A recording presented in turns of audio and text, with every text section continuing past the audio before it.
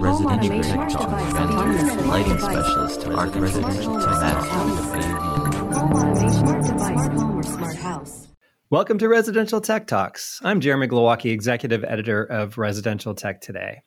On this week's podcast, Peter Aylett joins me from his home in England to talk about his work on industry standards and recommended best practices, as well as his career in custom integration in the UK and the Middle East, and his current role as partner with Maurizio Conti at HTE, an Italian-based turnkey room design company for home cinemas and mastering studios.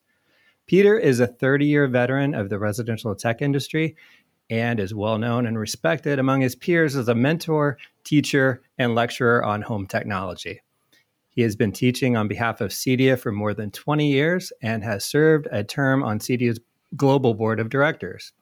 Peter is currently chair of the CEDIA CTA R10 Standards Committee and is a passionate advocate for creating standards and best practices for home tech installation. Peter Aylett, thanks for joining me today. Hi, Jeremy. Great to be here after all this time. Absolutely. For those who know you, but maybe have not been keeping up with your career as closely, you may have missed the news that you had started with HTE. I briefly described what that company is, but last time I kind of checked in on you or was aware, I thought you were still with Archimedia, handling design and installation work, and you're a UK guy, but you're working in the Middle East. Is that correct? It was correct. Towards the end of 2019, I took the decision that, you know what, my passion is building audiovisual experiences. I kind of got a bit fed up with the whole integration world, all these little stupid $10 boxes that one fails and it takes down $1 million system. And I just really, really wanted to get back to the purity of delivering amazing audiovisual experiences. So I've known Maurizio now for 15, 20 years. I've taught in Italy a couple of times, got to know him really well there. And early last year, in around February, I made the change to go and work with Maurizio at HTE. Little did I know that about 3 weeks after I joined, the world changed. So not only did I make a really big break from being an integrator for 30 years and now working for a company, we still do some integration work, but it's mainly a manufacturer. Everything changed. So it's been a really, really interesting last 18 months. Well, and Italy got hit so hard and was locked down completely there at the beginning as well. So that must have been tough with your partnership there, with among other things. I mean, England, I'm sure, was not quite better during the pandemic, but did you guys just stop working entirely for a while? No, things carried on in Italy in the factory pretty much as normal. But it's just crazy to think that the last time Maurizio and I saw each other face to face. So we're business partners. We're really good friends. We're on Zoom calls every day talking about business development and product development and talking to customers about projects. The last time I saw Maurizio was August last year.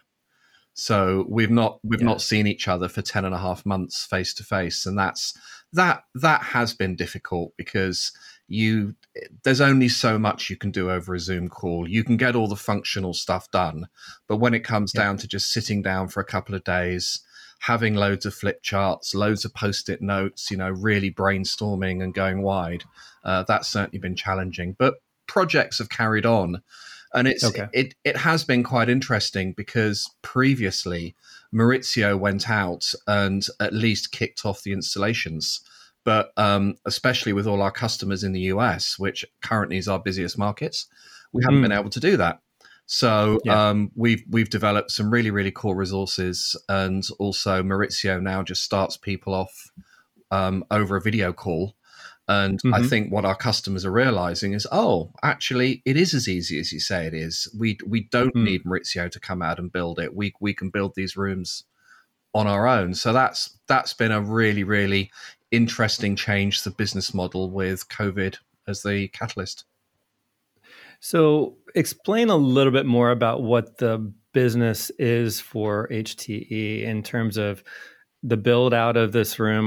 Do you have standard designs that you're presenting, or is every one of them custom creation based on what the client and dealer input is on that project?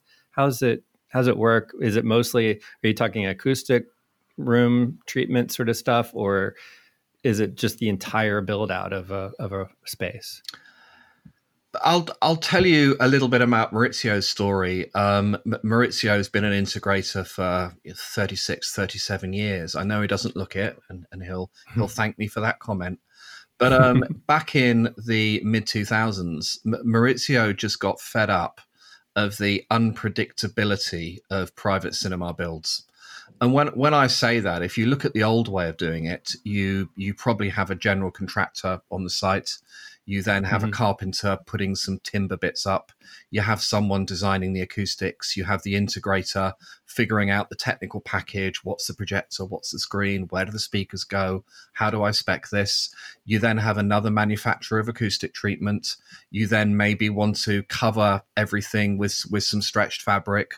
So there's one supplier for fabric and one supplier for the stretched fabric system. Then maybe you want some furniture in the room. So you've got to employ someone else to build the furniture.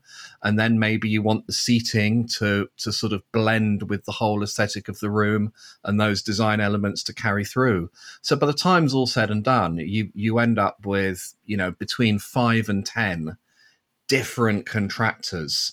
And you know what it's like on a project, that those last few days before handover are really, really, really stressful. And Maurizio just thought there's got to be a better way.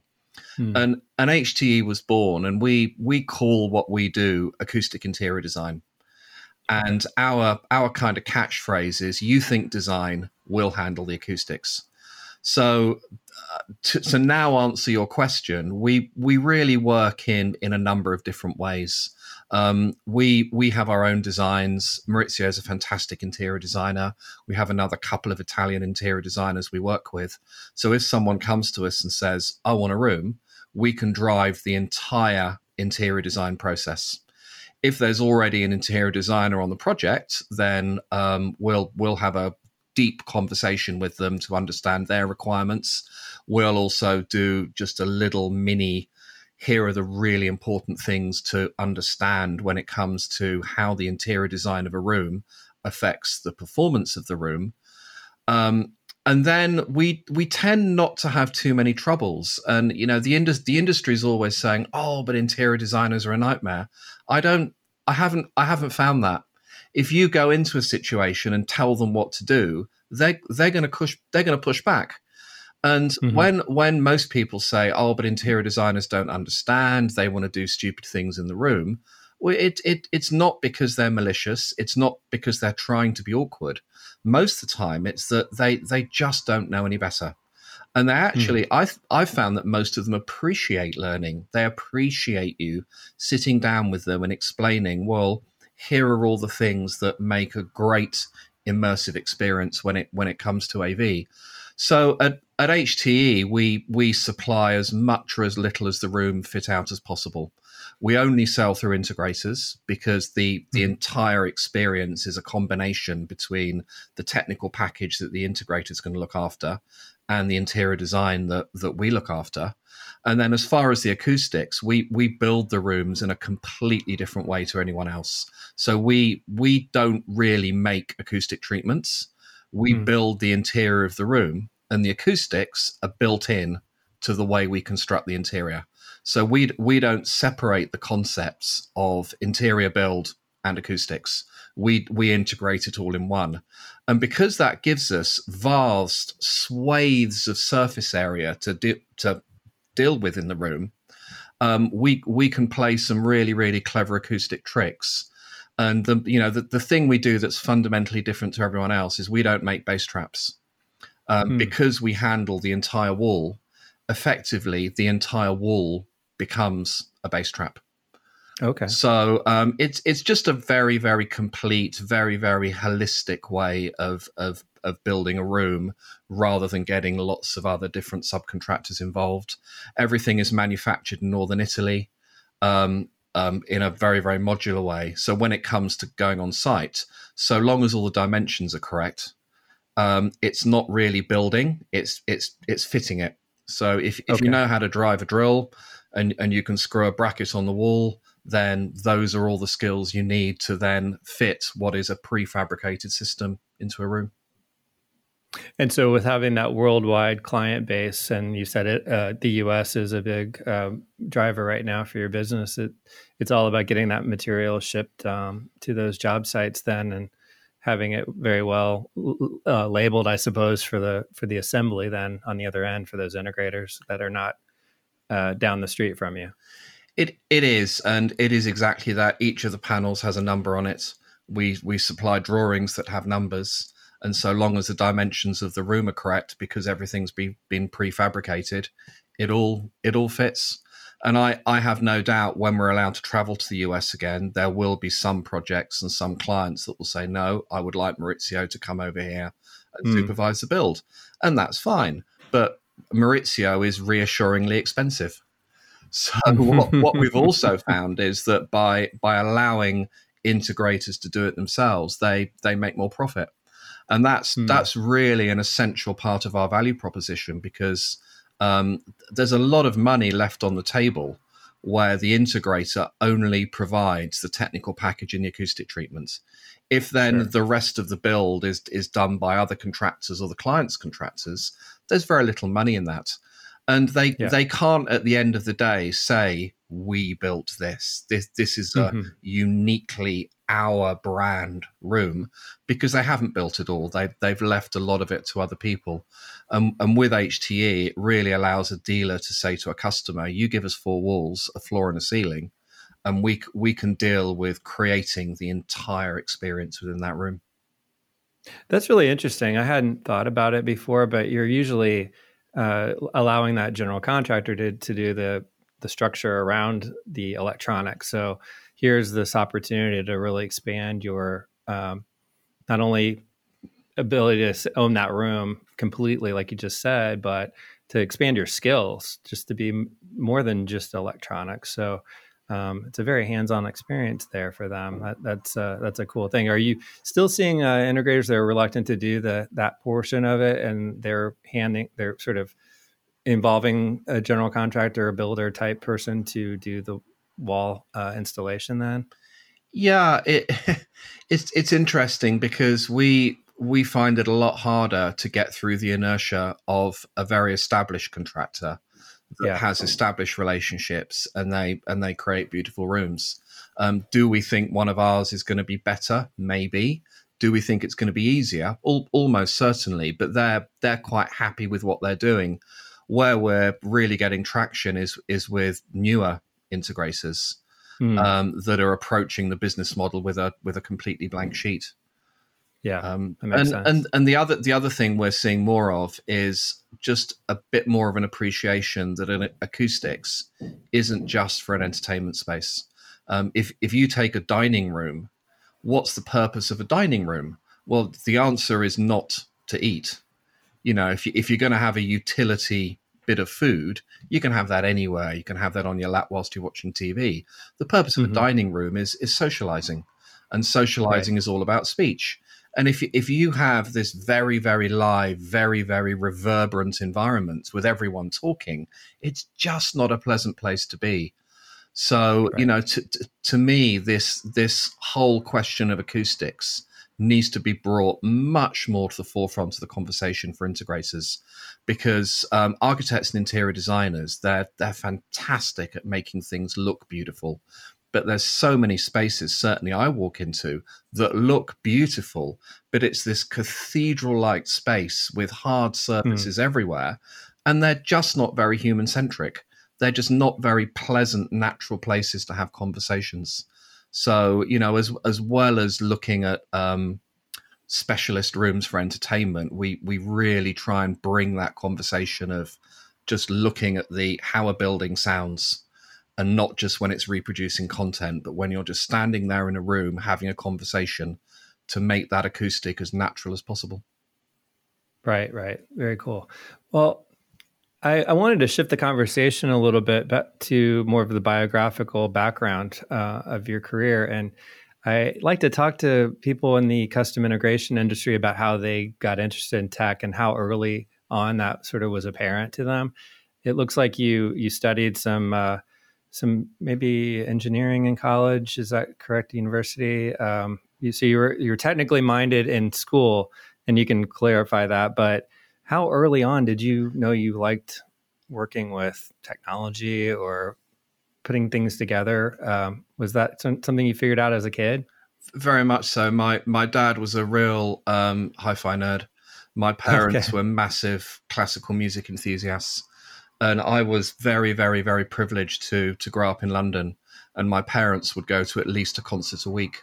And they figured out quite early on that rather than pay for a babysitter, it was way, way less expensive just to take me with them. And there was the acceptance. If I enjoyed it, I enjoyed it. If I didn't, I just curled up and fell asleep as a young child. So I grew up with a fabulous appreciation of classical music, which my friends kind of taunted me about. But you know, they're now coming round 45 years later, and just an appreciation of different environments and different acoustics. But more than that, because my dad was a hi-fi enthusiast, he used to build his own speakers, and he got me involved with that quite early. And I was actually a fairly hopeless student. I'm one of these people that has to be really, really engaged from a practical level to be good at something. And I spent 3 years at university studying mechanical and production engineering, and I just didn't see the point. I didn't enjoy it. And in my final year, I wrote to 10 different hi-fi stores in London. I got replies from 3 of them. I got interviews at 2. And I know the exact date because it was the day after my birthday and I was a little bit hungover. But on July 23rd, 1990, I started working for Graham's Hi-Fi in North London. And that was just an amazing apprenticeship. It was just such a joyful company to work at the time. It had just a fantastic client-focused ethos, which I've never forgotten. It was really, really geeky, and the geekiness was, and we evaluated products in a fantastic way. That the manufacturer would come in, leave the product, and then one of us would take it home for a couple of weeks, put it into our system, learn everything possible about it, and 3 days every week before the shop opened, we had now a staff training. And the staff training was the individual with the product. Okay, here it is. Let's listen to it. This is what I found out about it. And then we as a group would decide on whether to sell it or not. And that just appreciation of reproduced audio then became my passion throughout my career. And towards the end of my Graham's time, we got more into multi-room. And then sort of in the early 90s, the whole beginnings of automation. And I left Graham's in 96, did a couple of other things. In 98, my wife and I decided to sell our apartment in North London and put all of the profits into traveling around the world for a couple of years. So the first part was effectively we drove from the UK to India. Amazing trip. You know, I've shot fake Kalashnikovs with the Taliban. I had a 30-gun, 30-round salute by the PKK on the Turkish-Iranian border on my 30th birthday. Learned fabulous life lessons, had an amazing time, came back completely broke, and with Catherine, 5 months pregnant with our first child, and then went to work for another company that just had another profound effect on my career, which was SMC, Steve Moore's company in London. Stayed there for about 4 years, and Steve was the one that introduced me to CEDIA. And I found myself on CEDIA's education committee, and we were talking about what we want to do, and we concluded we need to employ someone full time. So I left that meeting and thought, why don't I write myself a job description, and at the next meeting present that and say I'd love to do the job. So back in 2005, I started working for CEDIA, and I was director for professional development. So my scope was education, certification, and outreach. And I was at CEDIA from 2005 to 2011. Again, amazing time, learnt loads, met loads of people, traveled the world evangelizing about CEDIA and did a lot of teaching. In one of my classes in 2008, I met Omar Hikal, who came to the UK for a 1-week course I was teaching. We got on really, really well. I gave him a lift back to Heathrow because it was on my way to the airport at the end of the day on Friday. And he said, you need to come and work for me in Dubai. And my answer was very simple. I said, it's really interesting, but all the money in the world would not get me living in the Middle East. I just didn't want to live there. So from 2011 to early last year, I worked for Archimedia. But what most people don't realize is I was actually based in the UK. And that was good because my responsibilities were across all the business units. And at the time, we had 8 offices across 5 countries, about 150 people, and we worked daily in 8 different currencies.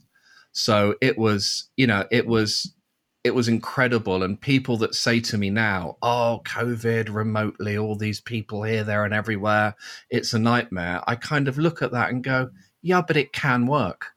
You can get international cooperation and relationships going."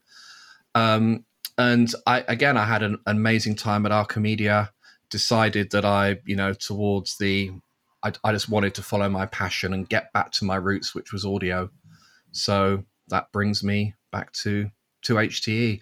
But throughout the whole time, ever since Steve introduced me to CEDIA, I've just been so passionate about the whole idea of CEDIA, the whole idea of community, the whole idea of sharing, the whole idea of education, the whole idea of standards. And I think it's those things that really make up the essence of CEDIA. Well, I think that you've seen from the U.S. perspective the growth of the international CEDIA presence, and obviously there were separate shows for a while and separate associations, and then the merger, and then the real focus on making a global board as opposed to just a U.S. board. And I was just wondering what observations, being so involved with the association, have you seen between the different international types of integrators? What are the differences? I guess it would be build sort of structure differences in maybe older structures in the UK versus new construction and that type of thing. But are there similarities that are pretty much common throughout, or are there big differences in the way you do things in different countries versus in the US? If most of my audience might be listening from the US, and curious about that. I think technically there's very, very little difference globally.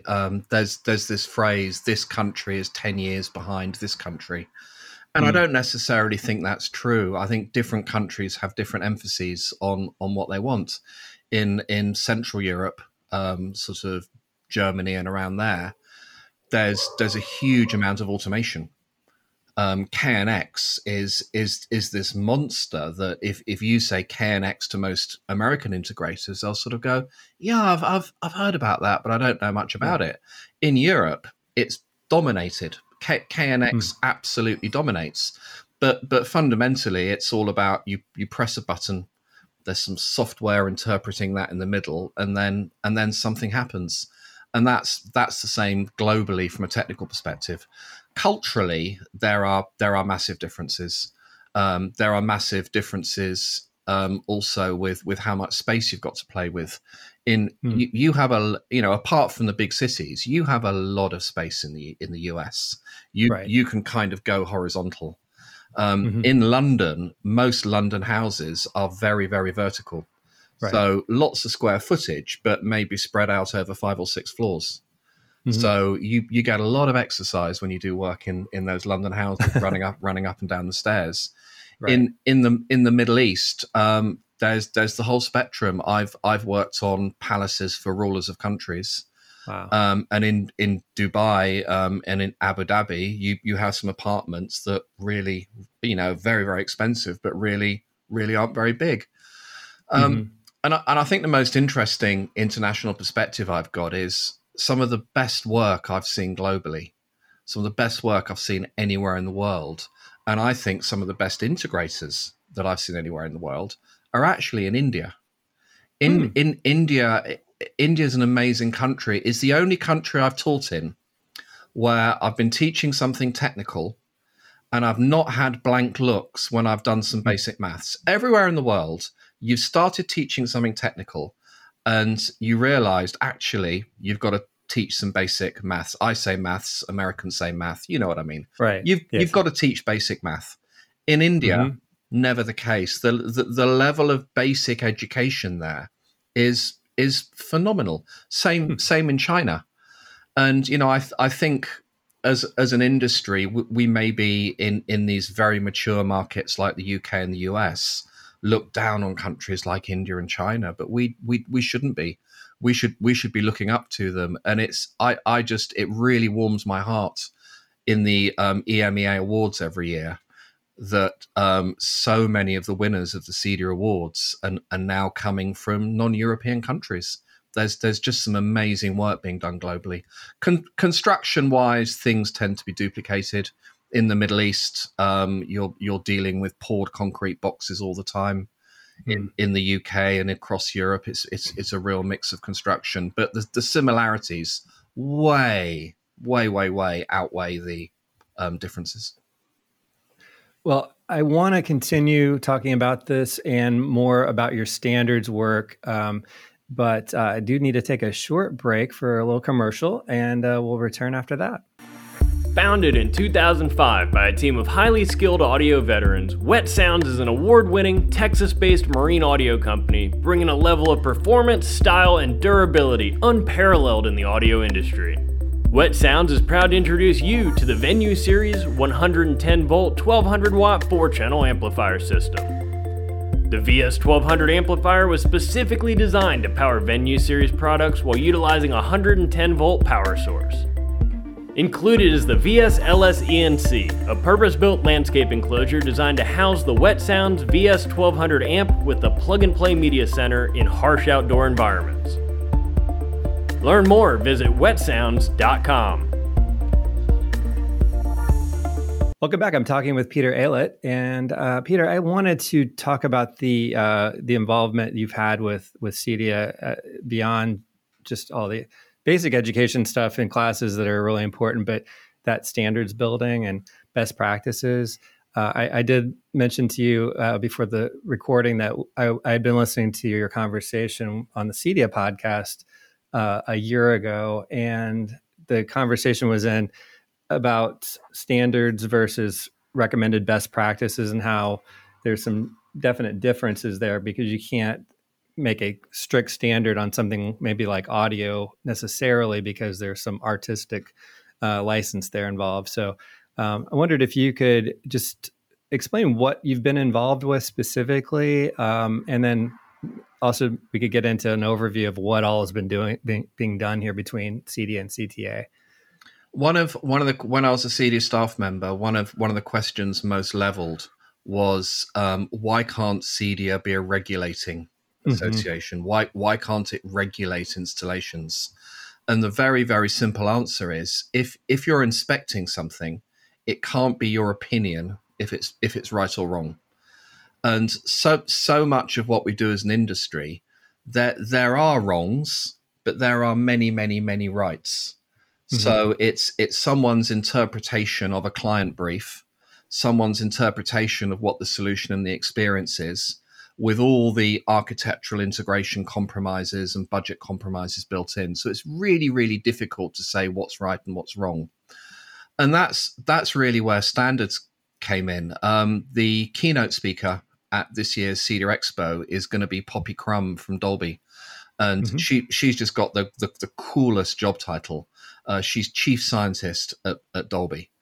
And she, it's not about Atmos. She is going to change the world in terms of the science, and more importantly, the neuroscience around predicting what you're feeling. So she is all about reading emotion, and where that's going to take us as an industry. And she did a CEDIA podcast a few weeks ago, and she made a fantastic statement, which I thought, yes, I love this. She said, and I'll see if I can remember this right, standards ensure consistency of experience. And really, that's what a standard or a recommended practice is all about. And the difference between a standard and a recommended practice is a standard will say you shall, a recommended practice will say you should.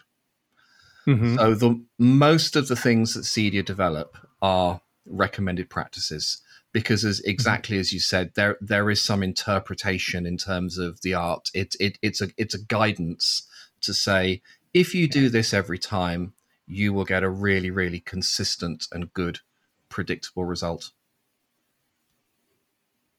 Yeah, and that's a really interesting comment from Poppy, because when you get down to it, you can get really esoteric and somewhat boring with some of this stuff. But when it comes down to it, it's that experience from the client, the end user, that magical, lost in the movie or lost in the music sort of experience that you want to help them create for themselves there, and to not have irritating flaws in the way that it's presented or distractions when you're trying to just lose yourself in it. So to be able to allow that magic to happen, I think by being consistent is really a key point there that it's easy to forget about when you're talking technical detail sometimes, I think. It is easy, and if you split the audio from the video, the video is quite easy because everything in video is measurable. You get sure. a spectroradiometer, you point at a screen, it gives you a number. It's very easy to say no, that is wrong. So video is much more about numbers. Audio is much, much, much, much harder. And one of the things when developing these recommended practices, the question we always ask ourselves is, what is this doing to better deliver the artistic intent of the content creators? So in a way, it's not about what you like, it's not about what I like. And in a way, it's actually not about what the customer likes. It's about delivering that content to best represent the artistic intent of the content maker. And when we're building a recommended practice, it can't be about what I like. It can't be about what you like. It's got to be about that consistency of experience. And one example is, it's a really simple one. It's tonality of a system. And in today's era of DSP and an EQ, tonality almost doesn't matter anymore, because as long as the processor isn't screwing things up, the first rule of electroacoustics and acoustics is do no harm. And quite often the second you do anything, you can actually do a lot more harm than good with EQ. But with the assumption that the processor is actually doing a good job and the acoustics of the room aren't screwing it up. If you wanted a little bit brighter, that's really easy. If you just wanted a little bit softer, that's really, really easy. So when we talk about these recommended practices, when we talk about these levels of performance, we're always going back to this idea of reference level, and this idea of when the content creators at every single stage, when they were sitting in a mixing room or on a dubbing stage, what is it that they're experiencing in that room? And how are we translating that experience into the customer's home to deliver as close as possible to what that artistic intent is? So how do you figure that out? What gives you the guidance on what that intent is supposed to just sound like? We are trying not to reinvent the wheel. And what I mean by that is there are a number of other amazing engineering institutions. If you take the AES, the Audio Engineering Society, if you take SMPTE, let's get this right, the Society of Motion Picture and Television Engineers, if you take the EBU, the European Broadcasting Union, you've then got Dolby, you've then got DTS, you've then got Auro, you've then got other companies like Fraunhofer developing compression algorithms. There's a huge amount of scientific work out there. And one of the very common things that we do in a recommended practice is reference what we would call a normative reference. And a normative reference is us saying, this is a piece of peer-reviewed, empirical scientific research that we are taking and embracing, and that is then a normative part of our work.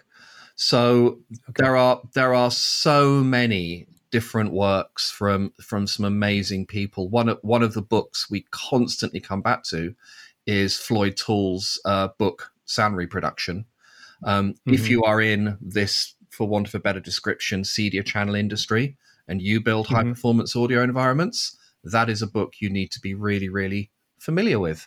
So our meetings, there is a lot of original thought, but what we're really there to do is aggregate those decades and that wealth of other people's empirical research that's out there. So in terms of what does it mean when something sounds good, we've split this idea of good down into three very, very broad areas. The first one is dynamic range. And everyone thinks, dynamic range is all about it going loud. Well, actually, it's way more important that you've got a very, very low noise floor. Loud is useful for some content. Low noise floors useful for every content. The second one is timbre, slightly esoteric concept, but timbre is basically saying accuracy of tonality. And the third one is spatial resolution. So especially with today's immersive audio format, spatial resolution is about placing the sound exactly where the content creators wanted to place it. But here's the hardest thing about any room design for every listener. So it's quite easy to engineer a really, really, really good room for one person. It's staggeringly harder when your listening area is a greater proportion of the whole room area. And a lot of what we just talk about in RP22 isn't just about optimizing the experience for one individual. It's trying to optimize that experience for everyone in the room. Right. Now, the newer part of this whole standards making and best practices is the cooperation between CEDIA and CTA. How have you seen that affect the way this works? And has it, I'm assuming, made it just more inclusive and better? Or is it easier just to get more traction because CTA is such a large organization affecting the whole of consumer electronics? How has that arrangement been received or changed things in your perspective? It's amazing. If you look at the majority of integrators, the vast majority of integrators have never studied anything at college, at university, postgraduate, that's anything to do with the technical side of what they do. We come from everywhere. I did mechanical and production engineering. I mean, I've basically forgotten most of it. I did a year of thermodynamics. Please don't ask me about. I have no idea. So the CEDIA side of it comes to the table with a pragmatic practitioner's approach. We're the people in the trenches making this happen. With the CTA, most of the standards work that CTA does, so we're R10, we're called R10. The only reason we're called R10 is there's already an R1, 2, 3, 4, 5, 6, 7, 8, and 9, which are other CTA standards groups. And most CTA standards groups are concerned with product and component level standards. We're concerned with, okay, the other standards lead you to a black box.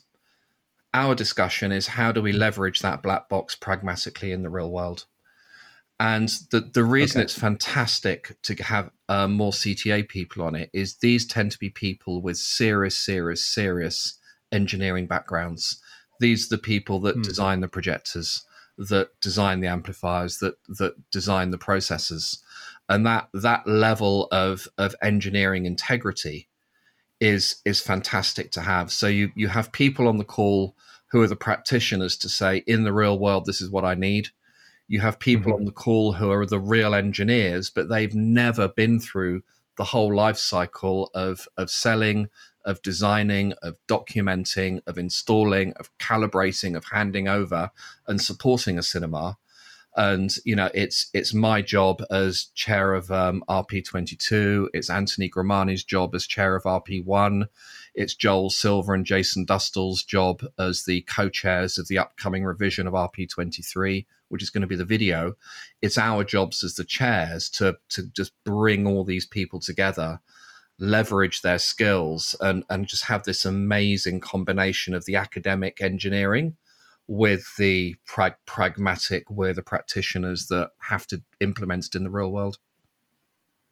So just so everybody's clear what these different standards groups that you just mentioned are, can you go through what each one is trying to create a standard for within the R10 group as a whole? Within R10, there's a number of different work groups. So work group 1 is audio, and work group 3 is video, and then there's some others that are currently dormant and not working on anything. And currently under working group 1, there is an existing recommended practice that used to be called CEB 22. Not very catchy. It was CEB because that stood for Consumer Electronics Bulletin, and that was when the CTA ran R10.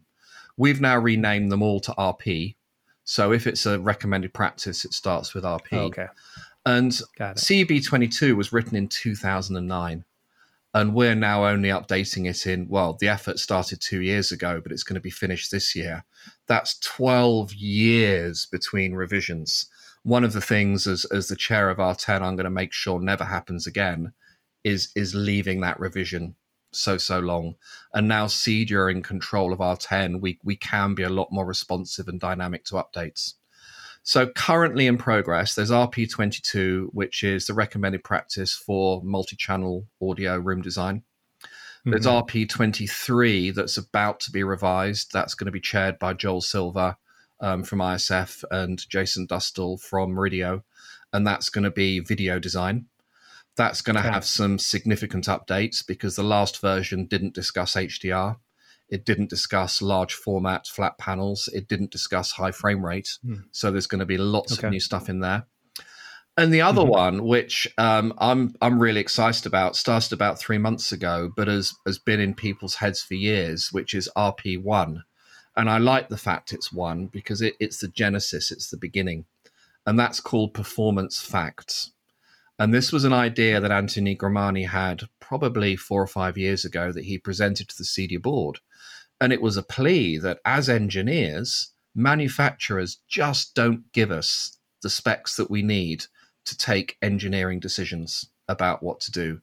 If a loudspeaker manufacturer says power handling 250 watts, I or any other engineer will have absolutely no idea what that means. What does that mean? Is that short term? Is that long term? With what signal? With what crest factor? We have no idea what that means.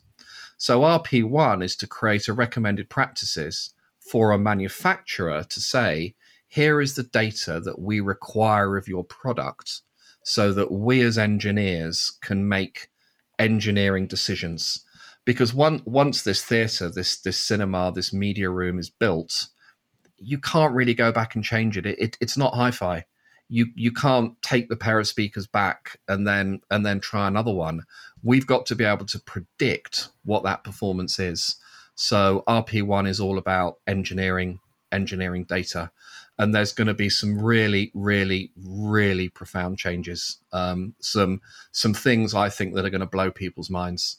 Well, the one I'll give away is that we're actually not putting watts particularly high up on what's necessary. We're basing everything on voltage because watts, there's so many variables to that.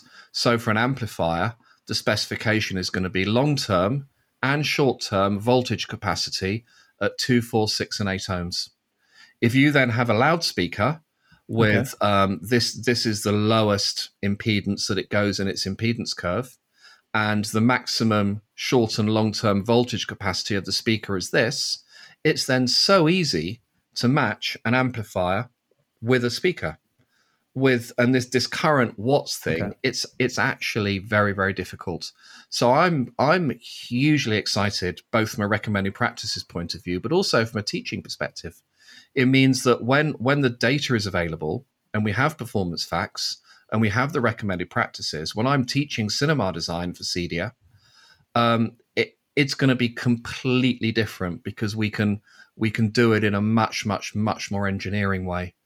And I do laugh sometimes on forums where someone shows a photo of a room, and the question is, what speaker should I get? And most of the answers are one word: a brand. And I just think, but how can you say that? You know nothing. You know nothing about the requirements. You know nothing about the seating. You know nothing about what the expectation is. You know nothing about budget. And even if you did, to try and then use engineering to select a speaker is very, very difficult because the data is not available. Right. So my wish, my crusade is that as an industry, we move away from tribalism. And what I mean by that is being a dealer for a product. Because the way most things get specified is I'm a dealer for these 3 loudspeaker manufacturers. I'm going to try and fit one of those loudspeakers into the requirements of this room. And I want to flip that around. I want there to be discovery, which is needs analysis. What are the requirements for the room? That then moves into design, which is about specifying, here are the requirements for the room. There's then some engineering that goes on. And the output of the engineering is, I need a loudspeaker with these particular characteristics. I then go to my product catalog. Does that loudspeaker exist? Yes. Tick. Happy days. Does it not exist? Okay. I've got to go elsewhere. And for us as an industry, to actually start becoming engineers rather than just glorified retailers of product. Right. Well, that sounds like a great goal, and it's probably a huge undertaking to get that switch to take place. But you did mention teaching at CEDIA, and that brings to mind CEDIA Expo in September. Are you able to travel and come to Indianapolis for the event? I dearly hope so. I dearly hope that the powers that be will arrange some kind of travel corridor between the UK and the US. I'm down to teach quite a few CEDIA courses.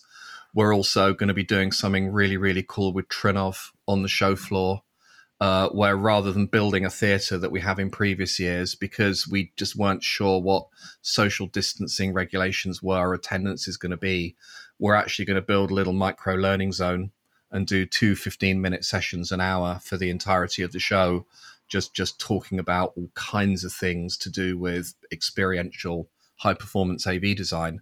So I'm desperate to go, and I'm really, really looking forward to it. And if I do go, I think it's going to be an amazing show, because the industry, I think, just has so much pent up demand for seeing each other, for having conversations with actual individuals where they're never accidentally on mute, to just to be together.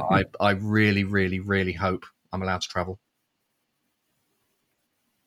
Well, I am local, so it's very easy for me. I'm fortunate, and I will definitely be there, and I hope you are as well, Peter.